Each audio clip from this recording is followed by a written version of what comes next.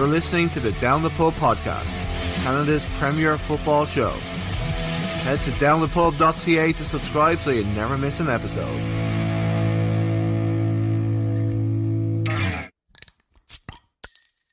Welcome to this episode of the Down the Pub podcast. We are joined by journalist and writer Eoin O'Callaghan, who's the author of Keen Origins and has also recently joined York 9 as a content creator.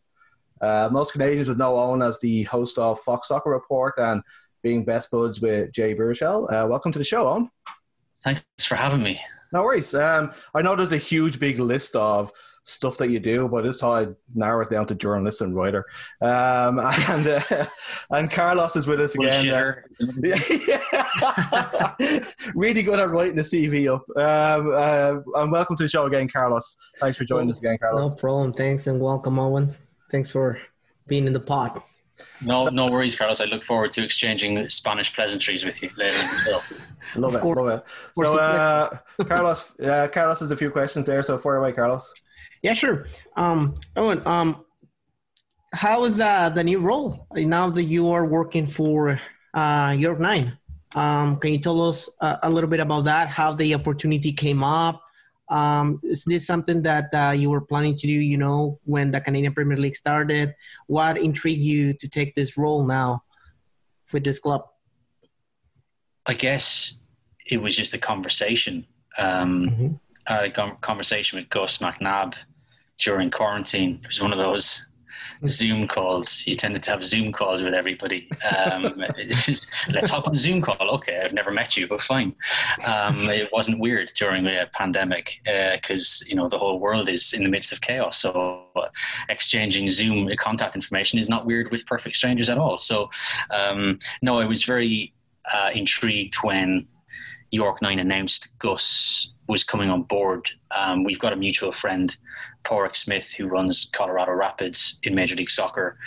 And so I knew of Gus and what he was doing in his own career.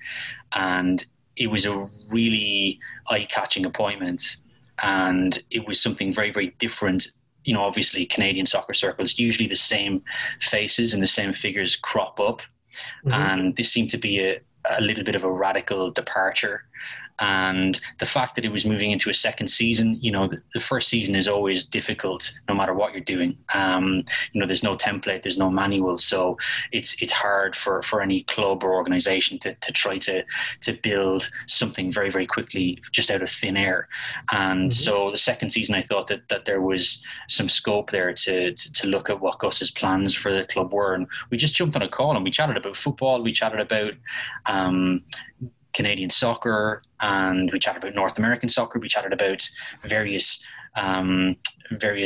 things that excited us about what other were doing and what we felt we could possibly do together. And that was it. We had a chat, and that was it. There was nothing.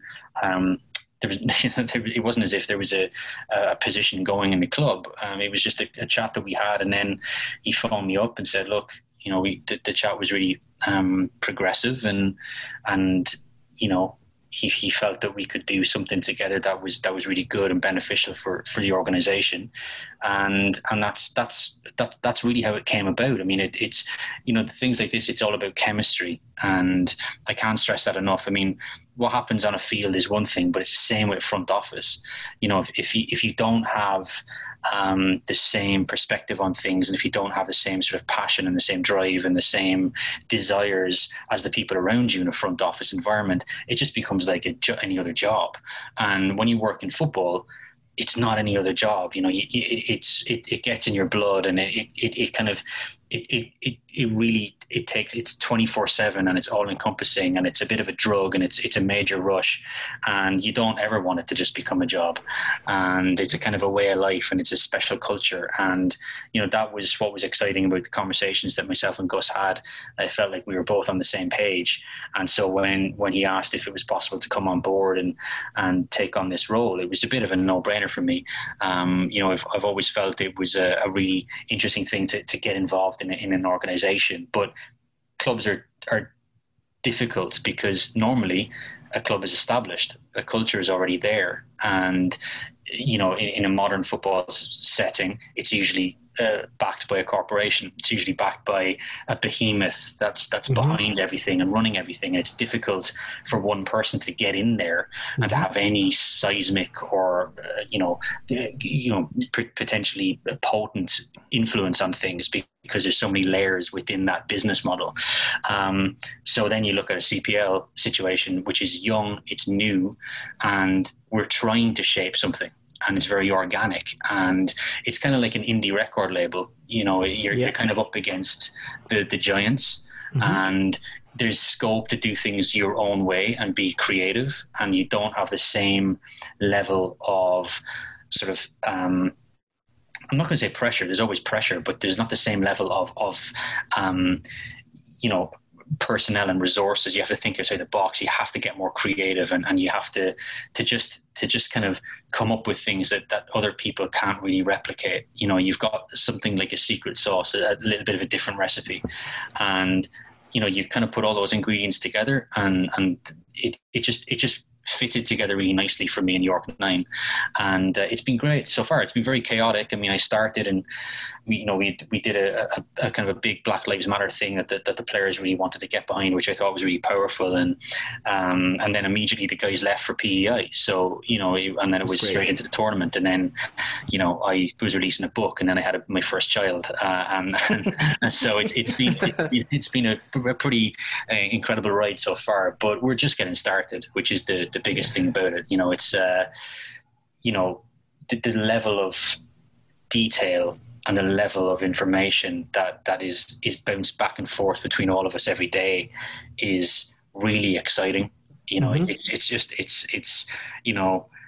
really positive for what comes next, because I know people are hell-bent on wanting things now. They wanted us to win a tournament in PEI. They wanted us to make a big improvement. The fact is that it's baby steps all the way, and you have to build a club gradually. You have to build a culture gradually, and a culture is not necessarily about winning. It's about other things. You're not going to win every time you go on a pitch. So there has to be other elements within an organization that is part of who you are and what you represent. The club culture. Yeah, exactly. And it's like, and it's weird. Content is one of those buzzwords that, I think you constantly hear it, and people always think it's certain things. Video. Let's do lots of video, and it's not about that. It's everything. It's your way of spreading your message, and it's a way of letting people know who you are. And I think that over the last few months, maybe people have started to see a little bit of a different perspective on York 9, a little bit more of an identity kind of being built there. And that's a credit to Gus and the rest of the team, the guys that I work with every day, who have been there from day one, and the level of passion that they have.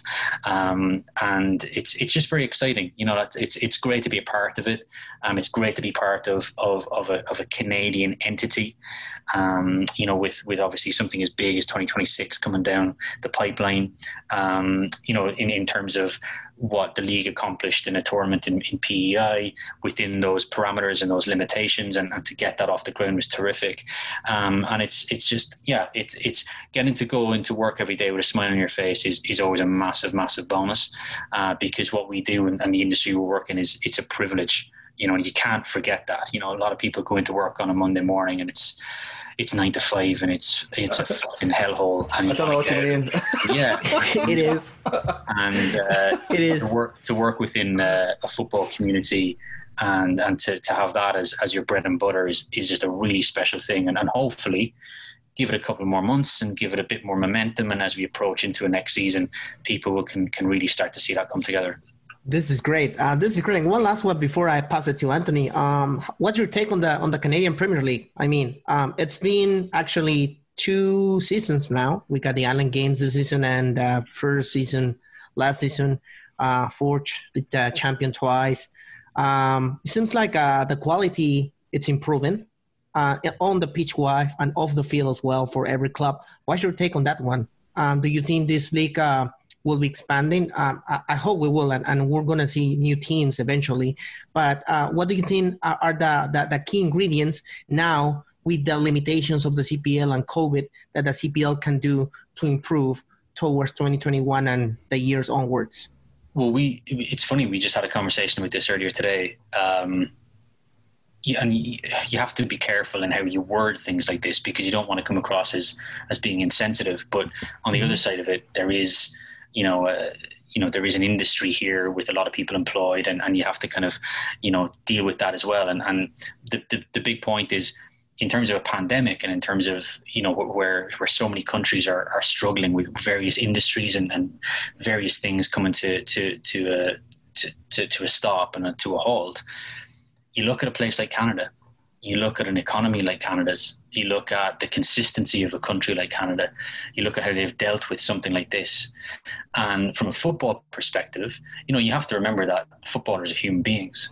And, it's interesting when you look at something like the NWSL in the United States, where all of their star players are going to the UK. And, it's America is going through obviously a very, very chaotic time at the moment. And for various reasons, those players have moved on to take on loan deals elsewhere and to continue playing. You can't tell me that's coincidental with what's happening in that country. So from the CPL's perspective, and as we look ahead to 2021, players are looking at places where they can go, where they can get a livelihood, where they can get a safe place to play the game they love, where they can be welcomed, where they can be taken care of, where the league doesn't sort of disintegrate. And I think what the league has proved with the Island Games is that there's a framework. They delivered on that framework. It went off. Everything went really, really well. It was a real success story. It was on national television in the country. So I think from that perspective, in a sensitive time, I think Canada has a real opportunity. The CPL has a real opportunity in terms of players coming, applying their trades here. So that's the first thing in terms of the short term. I think when a lot of leagues around the world are kind of pretty furtive and unsure as to what the future is, I think the CPL is young. It's dealt with this situation already. It's got that experience under its belt, so it can learn from that and then plan for next season. And this is an international market, and that's another thing about York 9, which I was really impressed with when I was speaking to Gus. We have to. It's a two-way street. Obviously, CPL, you love the local aspect of it and you love the community aspect of it. On the other side of that, you have to bear in mind that Canada is a major economy, and people really will want to come here and play football. Because this is North America and this is a big place and it's got beautiful cities and it's got great opportunities. And that's, when I was talking to Gus, we were chatting about how York 9 is an international football club. First and foremost, it's a Canadian Premier League football club, and obviously we're immensely proud of that. But we're also an international club, and we want to make ourselves available to the best talent around the world to come to this country to play. And, I think that in the current situation, you're going to see that really take hold with players, be it in South America, be it in Europe. They will look at Canada as a place where they can come and be looked after and play a good standard of football in a young league with some really good talent, really emerging. And then, who knows, it puts you in a shop window, and maybe it gets some interest again back in Europe in terms of sell on, in terms of a new opportunity elsewhere when maybe we get on the other side of this. So I think all in all, the Island Games tournament was just a really great success for lots of different reasons. It could easily have fallen through the floor, and because it was something new. You were trying to figure it out as you went. Mm-hmm. How will this go? Like, everyone cooped up in the same place. We obviously had seen the situation in terms of bubble tournaments in the United States across various leagues, and how tenuous it is, and how vulnerable maybe some people are in those sets of circumstances. So all things considered, the exposure the league got, and also let's talk for a second about the strength of diversity within this league and the representation of sensitive subject matter that the players stood up and were so eloquent and cogent and really incredible with, again, in comparison to maybe some other major leagues that we may not talk about. But, these guys were so passionate about what they believed in, the messages that they wanted to get across. And that's a real testament to them and the types of characters that they are. And it's a testament to the league. And it's something that really we can take again, we can use as a little bit of a vault in towards next season. Again, we're starting to define ourselves more, and it's, you know, again, first season is difficult. Now we're kind of in through a second tournament as such, and we put all those building blocks in place, and come next year and turn that corner into 2021, we're going to get better again, and everything is going to become a little bit more seamless. So just very, very optimistic and very, very excited at what's to come. Amazing. So obviously there's such a long off season. How do you keep the club and the league itself relevant to people? Like, because fans haven't been in to see games live in over a year now, or whatever that time it is. So how do you keep everything relevant? Like, in terms of, like, I know you said it's not just videos and all that kind of stuff, but keep the message going during this, like, 6-7 months maybe that we might be off. Yeah, I mean, you just have to get creative with it. You know, we're not the only ones. We're not the only organization that doesn't have live supporters in front of them. And you know, obviously we don't have the resources, and we don't have the mega bucks, you know, like so many other teams and franchises have. But you know, that's kind of my job, right? I come up with some ideas, and we try to make stuff happen. And you know, the one thing is there are stories everywhere, and you know, I think that you even look at our organization, and you see a bunch of young kids. You talk about opportunities, right, in the face of adversity, and you look at something like a pandemic and what happens, and you're trying to assemble a roster, and certain players aren't available, and certain players can't get in the country, and quarantine in time, and you lose that opportunity. And then you have things like Lowell Wright coming on as a 16-year-old kid. And I spoke to that guy, you know, a couple of days before, and we're talking about why he wears the squad number he does, and it's Ronaldinho, and he watches his YouTube videos, and, you know, the original Ronaldo. And I'm thinking, were you even old enough to watch him? You know, and he goes, yeah, it's probably 2010. 2010 was probably the first World Cup I remember. And I said, all right, get out. I mean, get out of here. And then he goes out and has this, like, pinch yourself moment, right? And who knows, that may not have happened if everything went according to plan, right? You wouldn't see him, you wouldn't know about him, you wouldn't get excited at the fact that there's a teenage kid who's got all of this potential, and Max Ferrari the same, and Elijah Halley, who's just like a ready-made superstar, and he doesn't even really know it yet. You know, all of those stories you get to put a spotlight on. And, you know, sometimes those stories get lost in a regular season because the focus is on your high profile guys, and it's, you know, the games come thick and fast, and it's a review, and it's a preview, and it's some analysis, and it's a interview with the coach, and there's your week, and it's done.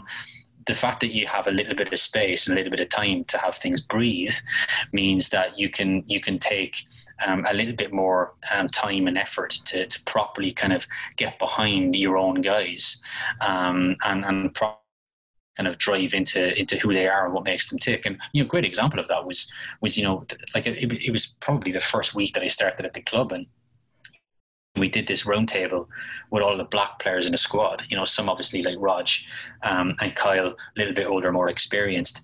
And I'm sitting there and watching these 16, 17, 18-year-old kids talk about their racist experiences in suburban Ontario, and the way they spoke, and the intelligence with which they spoke, the sort of maturity that they had and carried on their shoulders. It was just a really, really amazing thing to see. I'm very, very proud that they're part of our club, you know, because you're thinking, well, this is the future, so we're in safe hands. You know, there's that stereotype of a footballer who can't string two sentences together, and here's our guys who are just really vulnerable and opening up and very brave to talk about these sort of things. So you know, you look at that and you think of a football club is not just about football, because if it was, it'd be really boring. And one of the things that we want to establish with York 9 is how can we use a platform that we have, and we're lucky to have, to delve into various things. You know, people look at sports organizations to break up their week, right? They look at sports organizations to provide some happiness and a jolt of positivity. And, you know, yeah, we can't have people in a stadium, but what we can do is we can still try and keep that connection. And we can try to tell stories about kids from Aurora or kids from Newmarket and make people proud. And if that's, you know, if that's only through social media or stories on our website or some video or some, you know, Insta lives or whatever it is, at least people can still, you know, take a chunk out of that and absorb it and engage with it. Because that's ultimately what a club is. You know, it's something that kind of sits above everything else. It's almost mythical. You know, you think of your relationship that you have with sport, right? You go into a venue, an auditorium, and you sit there, and for 90 minutes or 2 hours or 2.5 hours, whatever it is, you kind of step out of your body. You know, so often, and Anto, you know about this, about GAA games particularly, like, it's inhumane, you know, the noises you make, the songs you sing. It's just so abnormal, and it's wonderful. It's just so captivating and compelling. And what you want to try to do with that is replicate it with everything you do content-wise. You know, that experience that people have at games, you want to try to take that excitement and that level of passion and try to do it through storytelling and through visual content and through interviews or profiles or whatever it is, and to try to just keep that connection together, because we mentioned at the top of the show, you're trying to find connections in different ways now. It's a pandemic, so if that's a Zoom call, if that's picking up a phone and speaking to someone that you haven't spoken to in a while, or like, people are finding different ways of getting those jolts of positivity now. And you know, it's again, you look at sport and you look at the opportunity we have as an organization. It's important for us to keep on giving people a little bit of a break from that working week, and to have them sit down and absorb some stuff that we do and enjoy it, and just say to themselves, I'm so happy that this is my team. You know, they're like, it's just something happy and positive, and it's great, and I love being part of this. That's kind of what we want.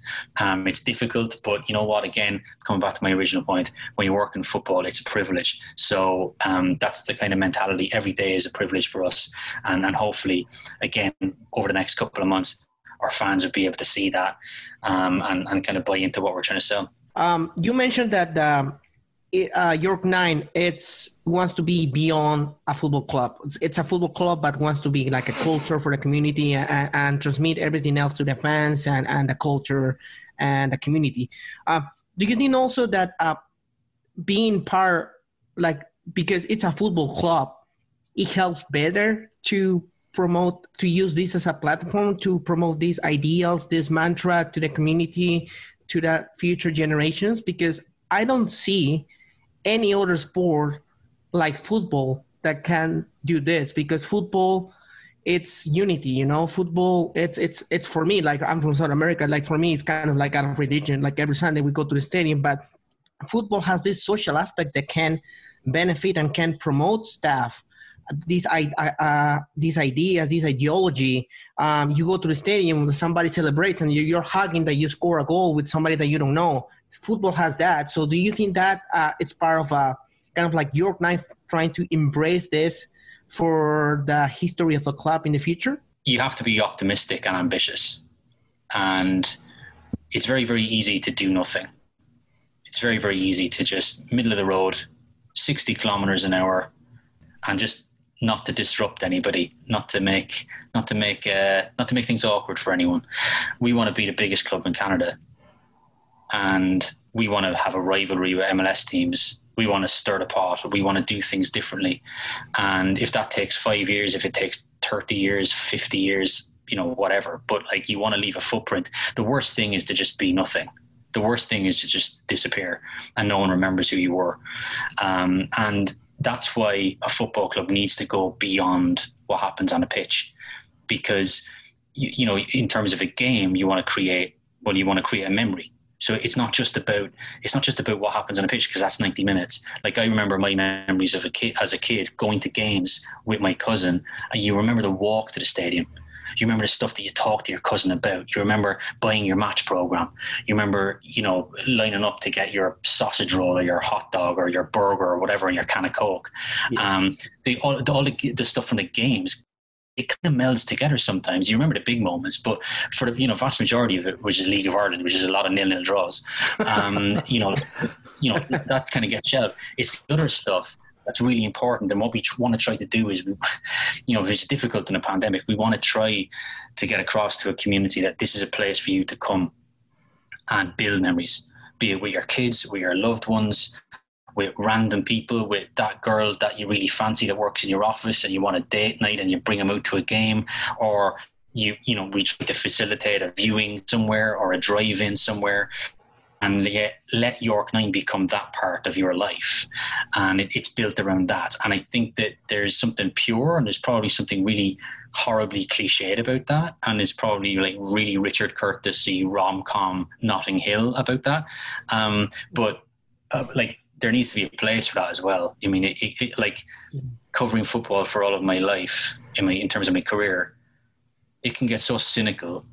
And it can be bad for your mental health, man. Like, covering massive corporations who run clubs, and they just, Macclesfield, this week, the story about Macclesfield that were just, you talk about things disappearing. Macclesfield's stadium now being, advertised. Yeah, what a great real estate opportunity. You're thinking that's a football ground.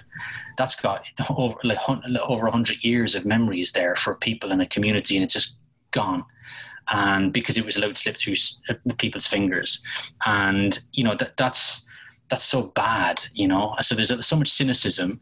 It's up to us to try to build the optimism, and in terms of what we're trying to do with the club, young players from a region. You talk about the excitement of putting on a shirt with your name and number on the back of it, and you've grown up 20 minutes down the road or whatever it is, your parents and your social network and your community rallying behind you. Like, that stuff is powerful. And again, it feeds into that sense of optimism, right? It feeds into that sense of, okay, we're accomplishing something here. There's not that same gulf between the supporters and the team that there is so many places around the world.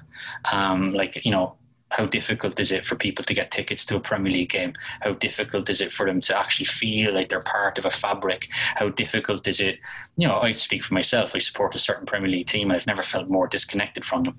I don't know who they are. I don't know what they represent. It's certainly not what it was like when I fell in love with them when I was a kid, where everything seemed to be smaller and more, I was able to grasp it. I could see it. Now it's about commercial partners, and it's about, your noodle sponsor and your betting sponsor and your all that sort of stuff. And, it's just crazy stuff. You have to be better than that, right? You have to represent something that's greater than that. It's not all about branded content, and it's not all about doing things for the sake of it. You have to have some part of you that is organic, and you bring it back to the Canadian Premier League. It's very green. And sometimes it's really important to be green because the cynicism hasn't got into it yet. And so it's important for us to keep that sense of optimism and ambition. Certainly for us, as I said, we want to do some really great things and some really positive things. And not just, obviously it's York 9 and it's community based, but, I said to Gus when we chatted before, I want York 9 fans in Alberta.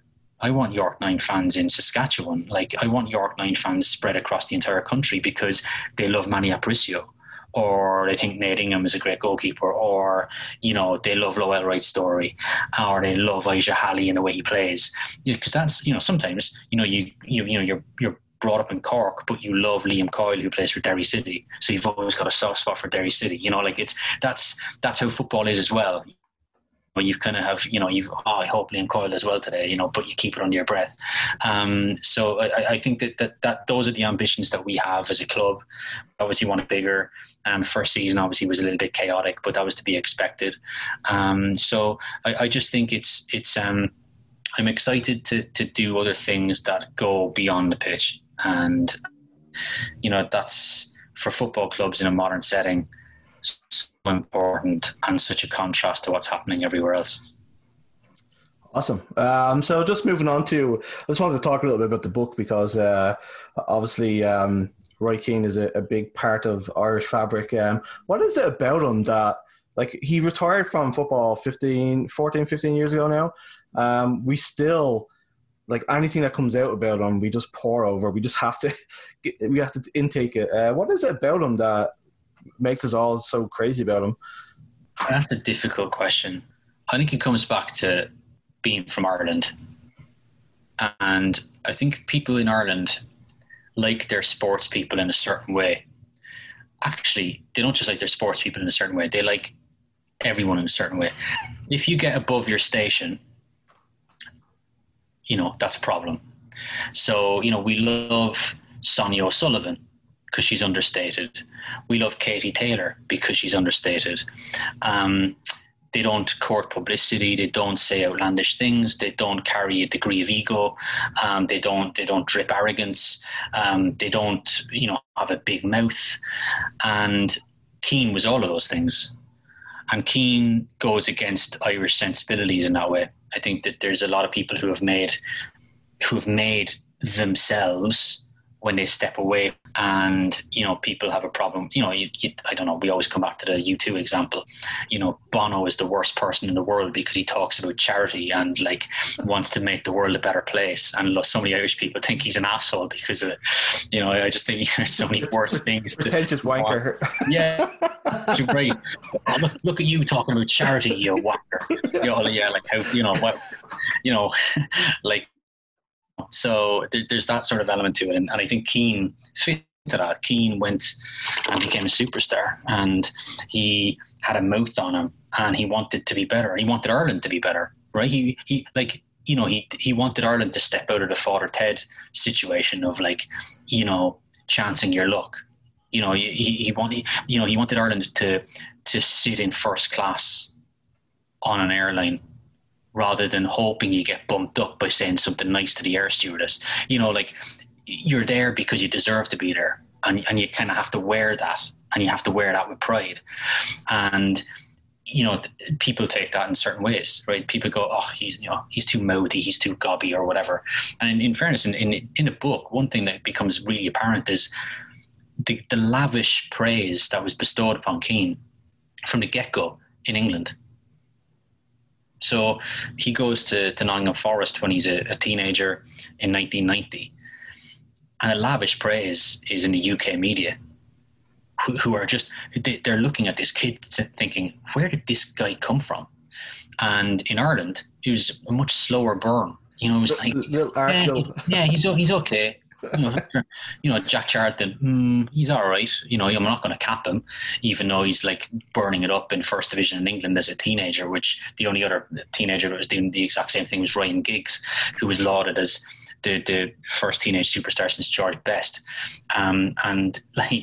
It's a kind of a weird thing. I don't think Roy Keane sits easily in the Irish psyche. He goes against so much of what we are. Irish people are incredible begrudgers, and I think Keane slots so easily into that. Keane is the greatest footballer that Ireland's ever produced, and I will argue that with anybody, and I will win every argument because it's no real argument. But so many people in Ireland still don't like him, and I don't know why. I really don't. I struggle to figure out the difficulties. In the book, we kind of list the various disappointments that he had to go through as a young player within his own country, perennially overlooked, perennially disappointed at underage level in terms of a lack of involvement, just a real lack of belief in him by people who really should have been putting him on a pulpit, and kind of thinking, this guy's ours, we really need to protect him. If you compare it to modern era, can you imagine the absolute hysteria if a player goes from playing League of Ireland First Division, not even League of Ireland Premier Division, League of Ireland First Division, who has never had a trial in England, has never had a trial with any club, and makes his debut at Anfield against Liverpool. And then not only that, any young player can make a debut. He stays in that team under the most charismatic / eccentric / contrarian manager at the time in Brian Clough. He finishes his first season shortlisted for the PFA Young Player of the Year award. He plays at Wembley in an FA Cup final. And can you imagine if that is an Irish player in 2020, the level of hysteria that would have greeted that player? Keane wasn't even being capped at senior level until the very end of that season, when he was winning awards Barclays Young Eagle of the Month award consistently. You had Graham Taylor, who was England manager at the time, singing his praises, saying Jack Charlton's so lucky to have this kid, and Charlton not capping him at senior level, because Charlton just didn't enjoy the type of player that Keane was. He had too much freedom. It was a risk putting him in midfield because he could, he was a footballer. He could like footballers, so there's so many layers to it, and he's just such a, I think later in life, obviously he's become something else. People, I think really people want to believe in a myth. They're so desperate to believe in a myth, and the reality is boring. The myth is exciting. When I tell you at the start of this interview that I was taking down my daughter's filthy, dirty nappies, it shatters any degree of. Definitely. Yes, I was just talking to my Hollywood agent there about my next film. You're like, this guy is just a fucking regular guy, and it just ruined everything. And in much the same way, you want to believe in that Roy Keane goes home, doesn't talk to his kids, doesn't talk to his wife, goes out to the shed, has a 6-pack of cans, puts his feet up, and just thinks about how bad the world is. People really want to probably believe that that's the case, when in actual fact, he's a really funny guy, a really incredibly acerbic wit, which is kind of really from birth, because you grow up in Cork and that's really what we all have. There's, I think people really want to believe in this darkness that Keane has, that he's just a moody guy and it's relentless and he's the Victor Meldrew of football. And you go through this book and you go through when he was 18 and 19, and he's just been so consistent, in terms of the level that he demands, what he wants from the people around him, the seeing through the bullshit. He saw through the bullshit, like when he was a teenager. He saw his teammates being given opportunities in England to trial with big teams, and because he was small, people thought he was diminutive as a midfielder. He wasn't given the same opportunity, and yet he was captain of his team. He was the leader of his team. He was an inspirational player in his team, and his team were the best in the country. So using that logic, his size detrimental for how he played a game, and that's how the scouts would always just say flippantly, he's too small. It's funny, like it's people want to believe something so much, and in Keane's case, it's just kind of been slightly unfair on him. I think I think he's a lot more warmer and a lot more interesting and a lot less one-dimensional than people would want to believe. I think there's a lot more going on with him, and he's, bottom line, just an incredible footballer, and like a lot of the book focuses on. I think you talk about a myth. Keane's later career with Manchester United, I think, is defined by an image: shaven head, aggressive, combative, physical, snarling, gnarling, fighter, warrior. It's that last word, really. I think it appears only once. I think my book is about 93,000 words long. I think warrior is used just once, and it's kind of used in a bit of a mocking way, really. He's so much more than that, but he was reduced to that at Manchester United. It was very easy to just label him as those things. And I think when you go back to his Nottingham Forest days, he's an attacking midfielder. You watch some of the footage, you're actually, some goals he scored, some of the runs he made, some of the passes he played, and this is a kid from a really working class area of Cork City who grew up in, the 70s, the 80s. The country was in massive decay economically. There's no hope for him, no education, and there was no hope. That's your future. Your future's already done. You will be here, you will stay here, your football career is going down the toilet. And yet, one day he plays a youth team game, he's spotted by a scout, the scout sees something in him in Dublin, and your life changes. And there's something really cinematic about that story. He never had to scrub football boots, he never had to mop up dressing rooms as an apprentice. Like, instead he had to wait and wait and wait and wait and do the hard work, just so that on the off chance the opportunity came, he was ready for it. And that was 1990 when he made his debut, 30 years ago. The anniversary was the 28th of August of his debut against Liverpool. And since that day, you talk about not wasting an opportunity. You think of the trajectory usually of players. You know, there's ups and downs, and you're in and out of teams. He was ever present for Forest. Record transfer to Manchester United, becomes an integral part of Manchester United, the most successful team in England, one of the best in Europe. Captains them to a treble. Continues on through that as a leader and inspiration. He just never stopped from 1990 up until 2005, 2006. Like, that's incredible. And yet, still so many people are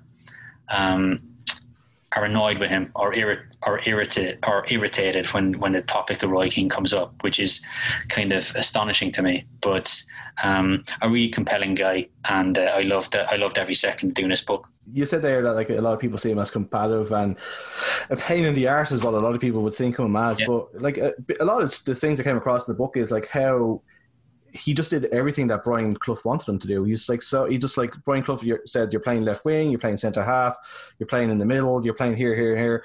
So I don't think that comes across in the book at all about him being any sort of trouble to anybody. He just seems to go along with the flow and just waiting for the moment to come across. But back in Ireland at that time, like, it just seems so unforgiving for young kids to try and get into the game in England. Do you think the game has changed like that in Ireland, or is it still that awful thing of like you're just waiting for a scout to pick you up rather than being able to go through academies and stuff like that? I think it's horrific. I think it's, I mean, we now live in a world, thankfully, where we look at the nature of coaching even. It's much more cerebral, and it's much more patient. It's much more tolerable, because, you know, there used to be one way of doing things, and you'd scream at fellas, scream, work harder, do that better. And because the rule was that surely every personality is the same. And what we've learned is no two people are the same. There has to be some sort of leeway in how we approach these things. You know, in my work as a journalist, I've interviewed so many guys who have gone through the mill in their careers. You know, guys who have signed for a big club at 16, stayed at that club for 7-8 years, never played a single game. They're on the books, but they're loaned here, there, everywhere. They start losing faith in themselves. When they go home, you know, there's a lot of people wondering, you know, have you made an appearance yet? Like, how's that going? And there's an embarrassment there. You know, you're on the books of a big club, but you're really invisible. No one knows who you are. And in terms of your mental health, in terms of your way of dealing with that, there's a massive problem in terms of how can you be expected at 15 years of age or 16 years of age to go through a serious transition in who you are, be transplanted to a different place, to then be asked every day to go into your job, to work, give 110%. And if you drop your concentration, if you drop your work ethic, even by a percent, 5%, if you go out one night with your mates, try to let off some steam, you're brought into an office and reprimanded and told that how lucky you are to be here and how you should be on your knees thanking God that you're given this opportunity. And everything is so precarious. And all it takes is an injury. You get a bad injury. All it takes is a change of coach. And you brought up the Keane book. At so many moments of Keane's early career. I mean, it's a sliding doors moment. Something happens a certain way. It's great for Keane, but it could so easily have gone the other way, and you'll never hear of him again. He just disappears. And you know, it's you know, I've always felt that 15, 16 years of age thing for going across and trialing is like really, really horrible. You're so young and impressionable, and you're an emerging person. And like that, if you get a really traumatic experience, and if you have to struggle through that, well, there may be PTSD. You know, there may be things that linger there years later on, and you don't know that until you get into your 20s, into your late 20s. And there's so many examples of young kids who burst onto a scene, they score a goal on their debut, and they vanish. And, you know, I think as well, there's a really horrendous trait and trend of 10 of Manchester United's greatest flops. You know, and these listicles of all these players that have, like, you know, human beings, right? Human beings. Like, one that easily comes to mind is Michael Johnson at Manchester City. Was a young kid who was homegrown talent, and he was a brilliant player, superb footballer, had his fitness issues and disappears, and he's struggling to come back. And then, you know, there's a photo circulates on social media of him obviously not having the footballer's physique anymore because he's gone through recovery, and it's shared on social media. Look at the state of this guy. Remember this guy. He's flopped. No one's heard from him. Here he is in a kebab shop. And what people have to remember is these guys are human beings, and they have their football is their job. And there are moments when they step off a field where they become a person again.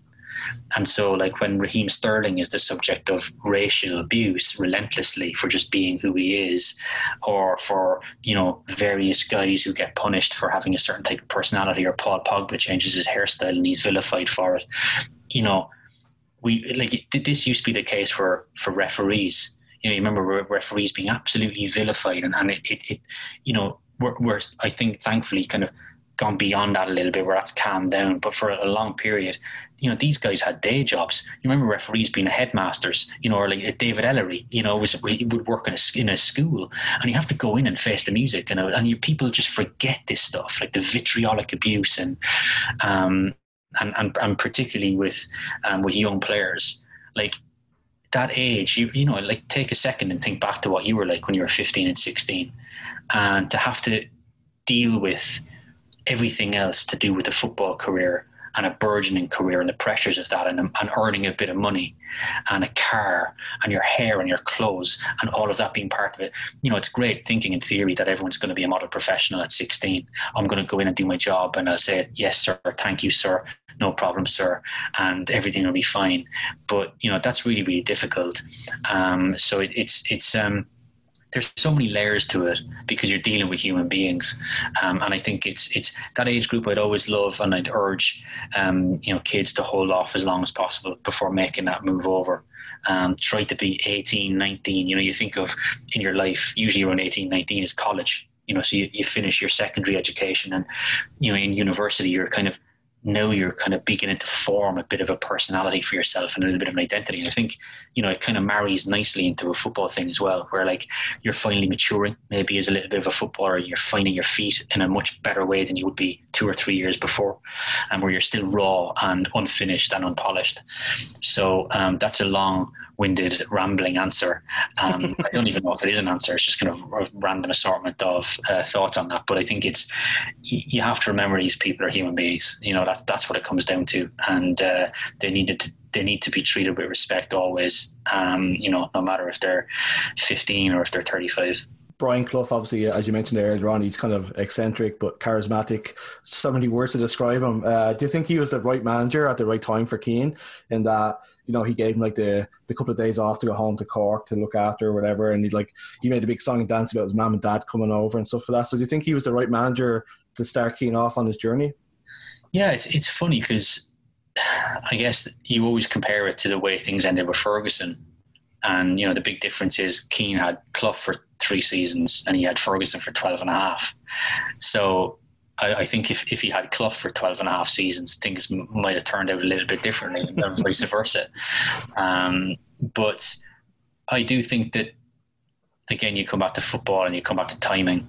You come back to sliding doors. You know, Clough was coming to the end of his career. He'd kind of become very safe in who he was and what he'd accomplished as a manager. I think he knew that the magic that he brought to Nottingham Forest in 1979, 1980, back-to-back European Cup winners for a provincial club, that he would never repeat that. You know, that was probably going to be the defining moment of his career.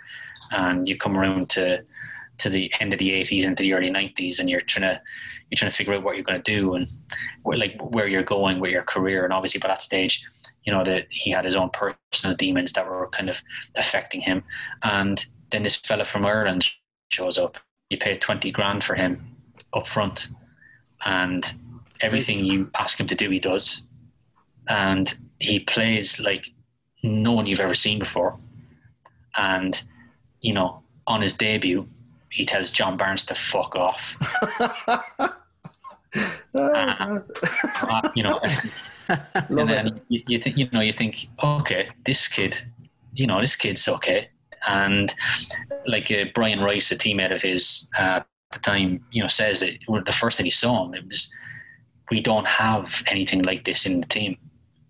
And it was, again, it's that jolt of something new and fresh. And I think for Clough, who was kind of going through the motions of his coaching career, going through the motions at that club, Keane just comes in and is such a bonus. You know, you pay 20 grand for a player and you never expect to see much of him. And he ends up selling him for $3.75 million, a record transfer to the biggest club in the country. And again, something that Brian Clough absolutely loved. You know, and in many ways, Keane was Clough's greatest success in the latter part of his career.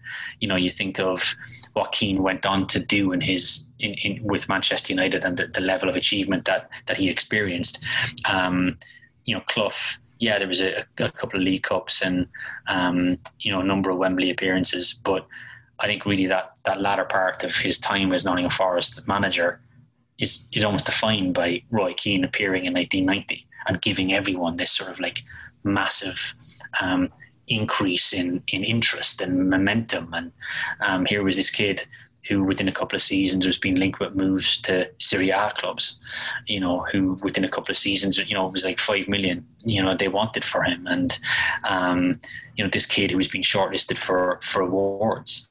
And Forest didn't have that. You know, Jonathan Wilson makes a good point in a book where he talks about, you know, the collection of nice young men that and they all looked the same. You know, Nigel Clough, Glover, you know, Ian Woan, you know, all these guys have the same haircut. There's pleasant, polite kids.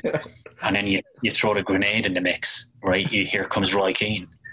And, you know, there's a moment where they play, I think it's the League Cup final against United in 1992, and he had the real rockabilly sort of haircut in 1991, and in 1992, as the teams arrive at Wembley, the hair gets shaved, and he has a really tight haircut, and it seemed to be that moment of the fork in the road.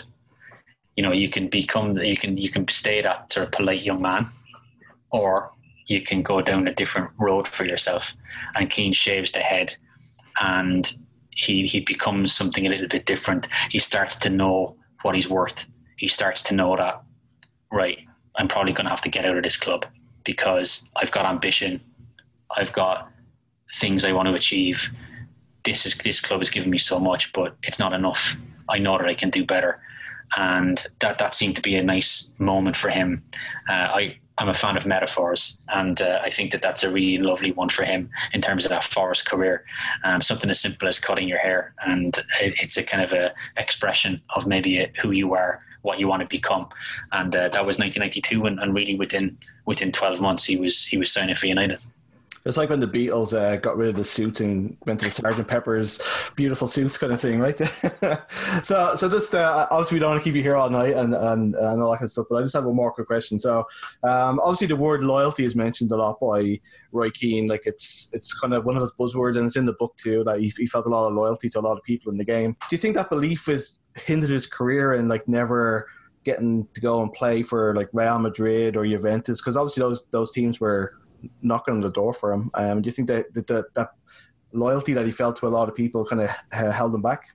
I think if I had to choose to be a fly on the wall anywhere, it would be when Alex Ferguson brings Keane into the office, Manchester United, and he sits down with him. David Gill is there and Michael Kennedy, Keane's advisor, is there. And Ferguson says, "You're done at this club." Because I think that is in Roy Keane's life, not just his career as a footballer. I think it is a defining moment of him. It's like an awakening almost, where you think you know something, you think you have something defined and how things work, and then that whole definition is ripped up in front of you and you have to start all over again. I think he felt that there was a connection to Ferguson. Like he felt that he was more than a player to Ferguson. Like he felt that there was a closeness, that there was a relationship that went beyond, we were talking about earlier on, went beyond that pitch. And Ferguson says, no, there isn't. And I think that, you know, that level of disappointment when you believe in something so much and, you know, a person takes the mask off and they reveal themselves to be something else, and you feel that you've been duped a little bit, because I don't think that Keane can ever quite separate the success that he had at Manchester United with the way things ended at Manchester United. And I think the whole question of loyalty is an interesting one. I think if he could see how things ended at that club, he would have moved. He would have gone somewhere else. I think the key moment was, you think back to funny moments in football, there's so many of them. You know, 1999, United win the treble and Keane renegotiates a contract, and the audacity of him that he wants 52 grand a week or 50 grand a week, whatever it was. And, you know, it was massive news. You know, how dare this guy want 50 grand? I know, yeah. He's just captained the club to a historic treble, unprecedented. And, you know, that was the moment really where I think he would have easily signed for Bayern Munich. Juventus were in the mix. And there's a part of me that just, you know, him playing alongside those players, you know, that, you know, those guys that, you know, he you know, the workhorses, you know, the guys that really just, they had the talent, but by God, they worked hard to have that talent as well. And I think seeing him in that setting would have just been extraordinary. I mean, sure, it would have lasted only maybe a season or two, or probably 2 seasons. You know, he may have signed a 3-year deal and it, you know, whatever, but it would have been incredible to see him there. Because even in the book, when he signs for United in '93, there are, like, Sampdoria was one of the teams at the time that were sniffing around him. The season before was Genoa. And, you know, one of the characters that emerges later on in the book is David Platt, who was in Italy at the time. And Platt was such a great technical player. They had, the two of them actually had a lot of similarities, goal scoring midfielders, really. Obviously in Italy at that stage, strikers didn't score that many goals. You know, defenses were so crucial in how teams operated. So you'd have like top scorers in Serie A who'd end up with 14 or 15 goals a season. And the emphasis was on a goal scoring midfielder, somebody who could contribute from elsewhere. Platt did that superbly. And when Keane signs for United, Platt is one of the guys who says, you know, it's a great move for Roy. Do maybe 3 years at Man United and then come over to Italy. And, you know, even for Platt, he looked at United as possibly a stopgap because Keane seemed to have a lot in his game that could be easily transferable to where, you know, where the peak was at that stage. So in terms of the question of loyalty, and obviously as well, I think that he's always responded so fervently and passionately to anyone who talks about Ferguson. As a loyal guy or somebody who stands by his players. You know, I think Keane will absolutely nail you if you bring that up, because it's, you know, for Keane, like there's a moment, it's not in this book, but like there's a moment in Brian Robson's autobiography. And again, things get forgotten over a period of time, you know, and probably for a lot of people listening to this podcast are like, Brian who? But, you know, Brian Robson, the definitive Manchester United player before Man United started winning everything. And the 1994 FA Cup final, Manchester United against Chelsea, Brian Robson has announced that he's leaving United.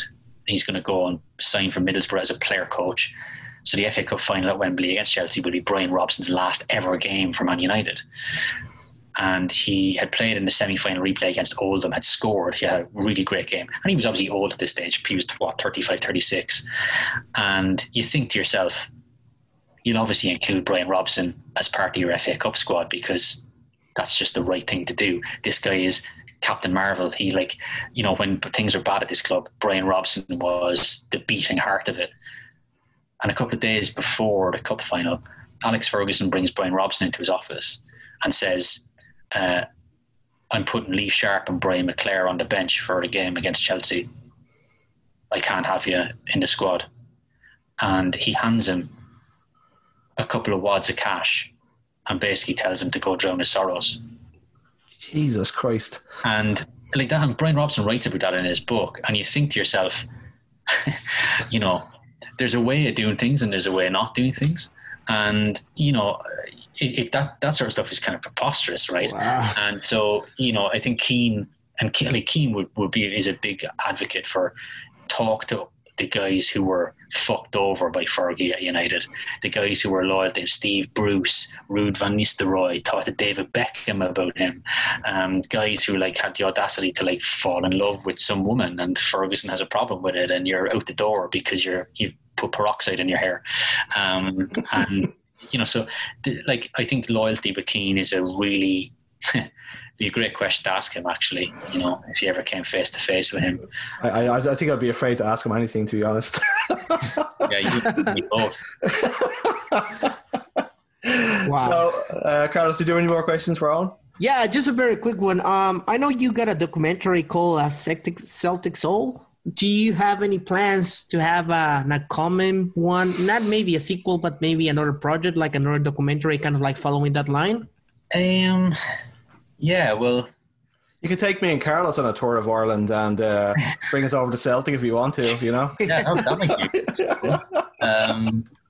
Yeah, the sequel thing, maybe not so much, but me and Jay have talked about doing something else together, because it was great fun. I mean, sometimes it's weird. You know, I talked earlier about being optimistic and you know, being ambitious and having these fanciful goals, and in Ireland a lot of people will tell you that you're mad, you know, like, what are you talking like that for? Why are you thinking like that's never going to happen? And you know, I came up with the concept for that film in Dublin at my kitchen table, and there was no reason why that documentary should ever be made, because like I was in Dublin, I'd never met Jay Baruchel, and then you talk about sliding doors moments. You know, I was putting together a kind of a Celtic documentary pitch, and then he follows me on Twitter, and you know, he used to watch Fox Soccer Report all the time, and I thought, you know, I didn't know this at all, and we started to talk, and I knew that he was a Celtic fan, and I was like, oh, funny enough, I'm kind of working on this Celtic thing myself, this documentary. And then you fast forward about 18 months. That's probably how long it took. I mean, it takes a long time to get your funding and to get production companies on board, and but there was no reason why that would have happened. You know, it was just, you bring it back to York 9, you bring it back to CPL, chemistry, the right people, the right collaboration, and the right timing, and you put all of that stuff together. You know, you mix it with a bit of passion, a bit of creativity, and a lot of belief. And we still get messages to this day. It's crazy, you know. Like we made this little film, and we thought it would have a little run in North America, and I've lost count of how many countries around the world that it was screened in. But I remember one day it was in Yokohama in Japan, and I got a photograph sent to me by these guys watching the film in Yokohama with all their Celtic gear on. That's great. No, that's incredible. I went to Bilbao. We were invited to go to Bilbao to a film festival, and it's run by Athletic Club. It's called the Thinking Football Festival, and I remember it was a beautiful evening in Bilbao, and we'd just been in Barcelona to do another film festival. And I remember being on the boardwalk next to the Guggenheim in Bilbao, and the sun was just beautiful on the water and in the Basque Country. I was standing there thinking, like, how did I get here? Like, one of those moments. How did this happen? But you know, fucking chancer, you did it. Yeah. Like, this is crazy. It's how far chancing your arm gets me. There you go. What you could do is maybe an idea for your sequel, just go to the craziest countries and cover the derbies, like Fenerbahce, what's in the Besiktas, or like Boca River in Argentina. you know. Or Bohemian Shamrock Rovers. Yes. Don't go too far. That's a bit crazy, that one, to be honest with you. Yeah, there's a couple of ideas that we have, and we'll see. Right. It's difficult in a pandemic to try to properly figure out how this is all going to play out. But it would be brilliant to do something else with him, because we're always in touch with each other, and we always have good fun whenever we hang out. So watch this space, I guess, would be my answer to that. Amazing. And just one last one for me. So when you were in Montreal, you had the poutine and all that kind of stuff, and you seemed to enjoy yourself. Yes. What's better, Montreal poutine or a 3-in-1 from back home? Oh, fucking hell! There's no comparison that you take there.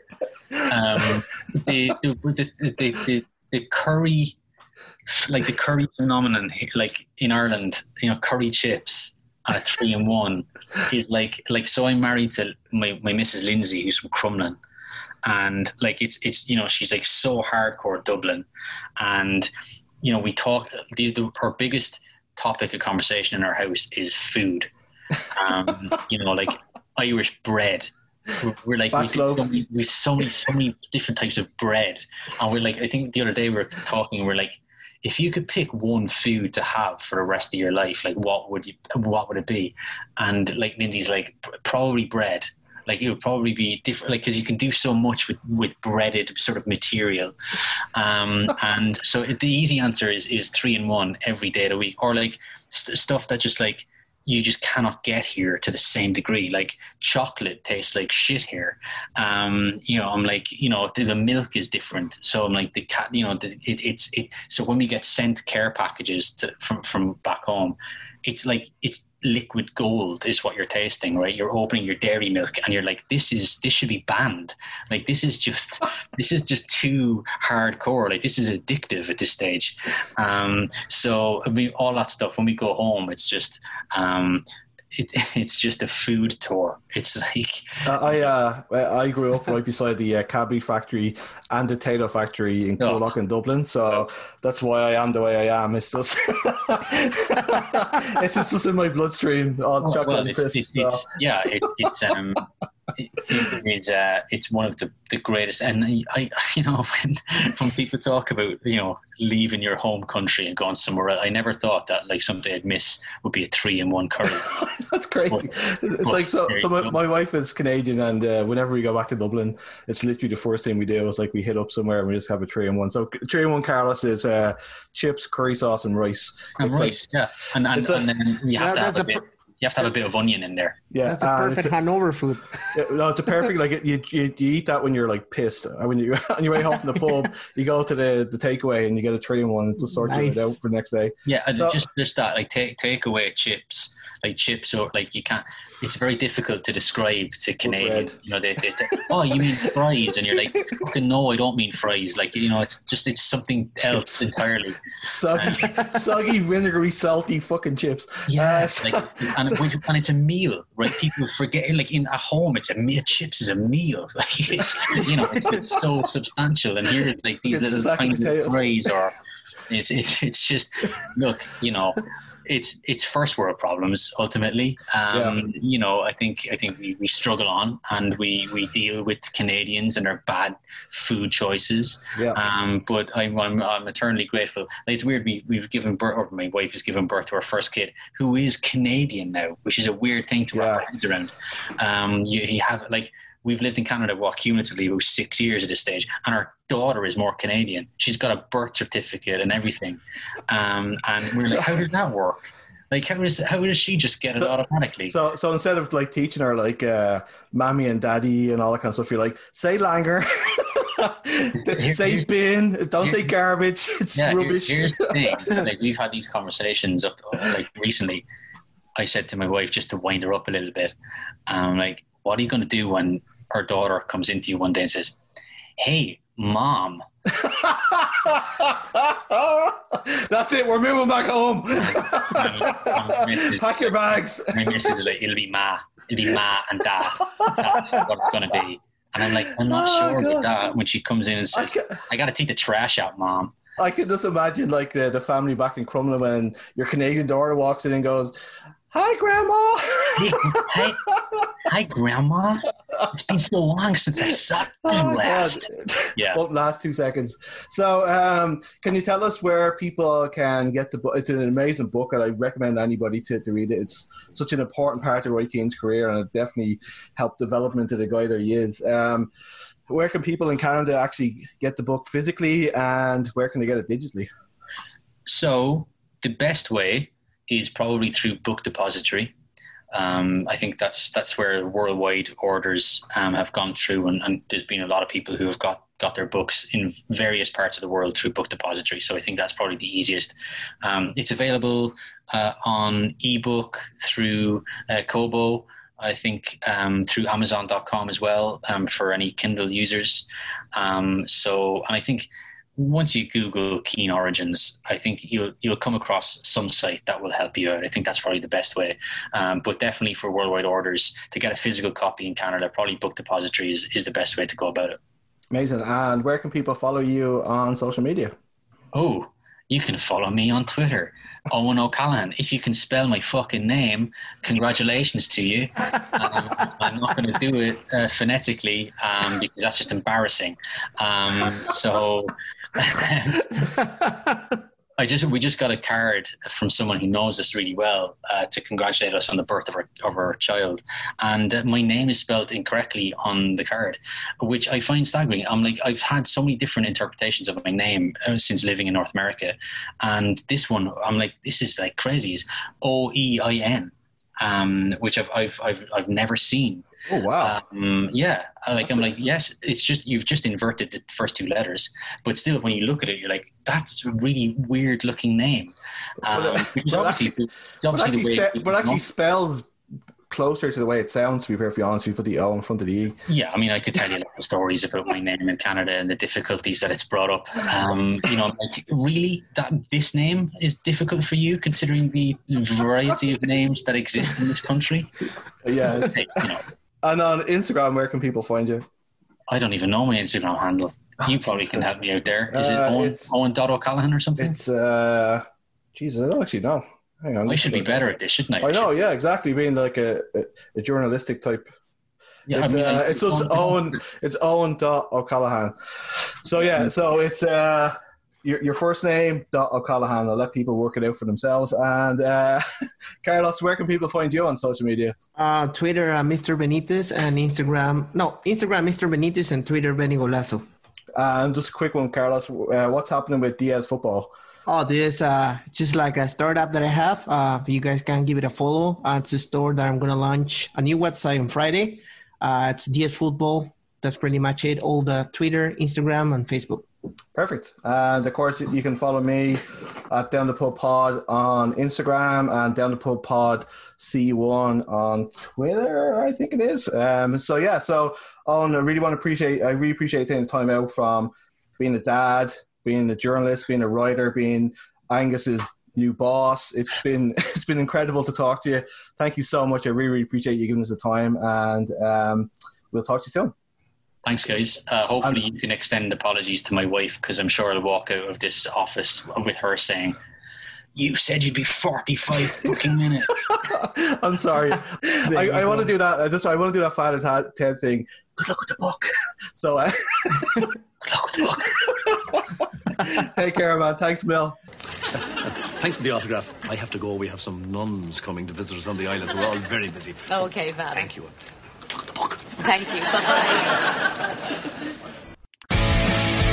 You've been listening to the Down the Pub podcast, recorded in Halifax, Nova Scotia.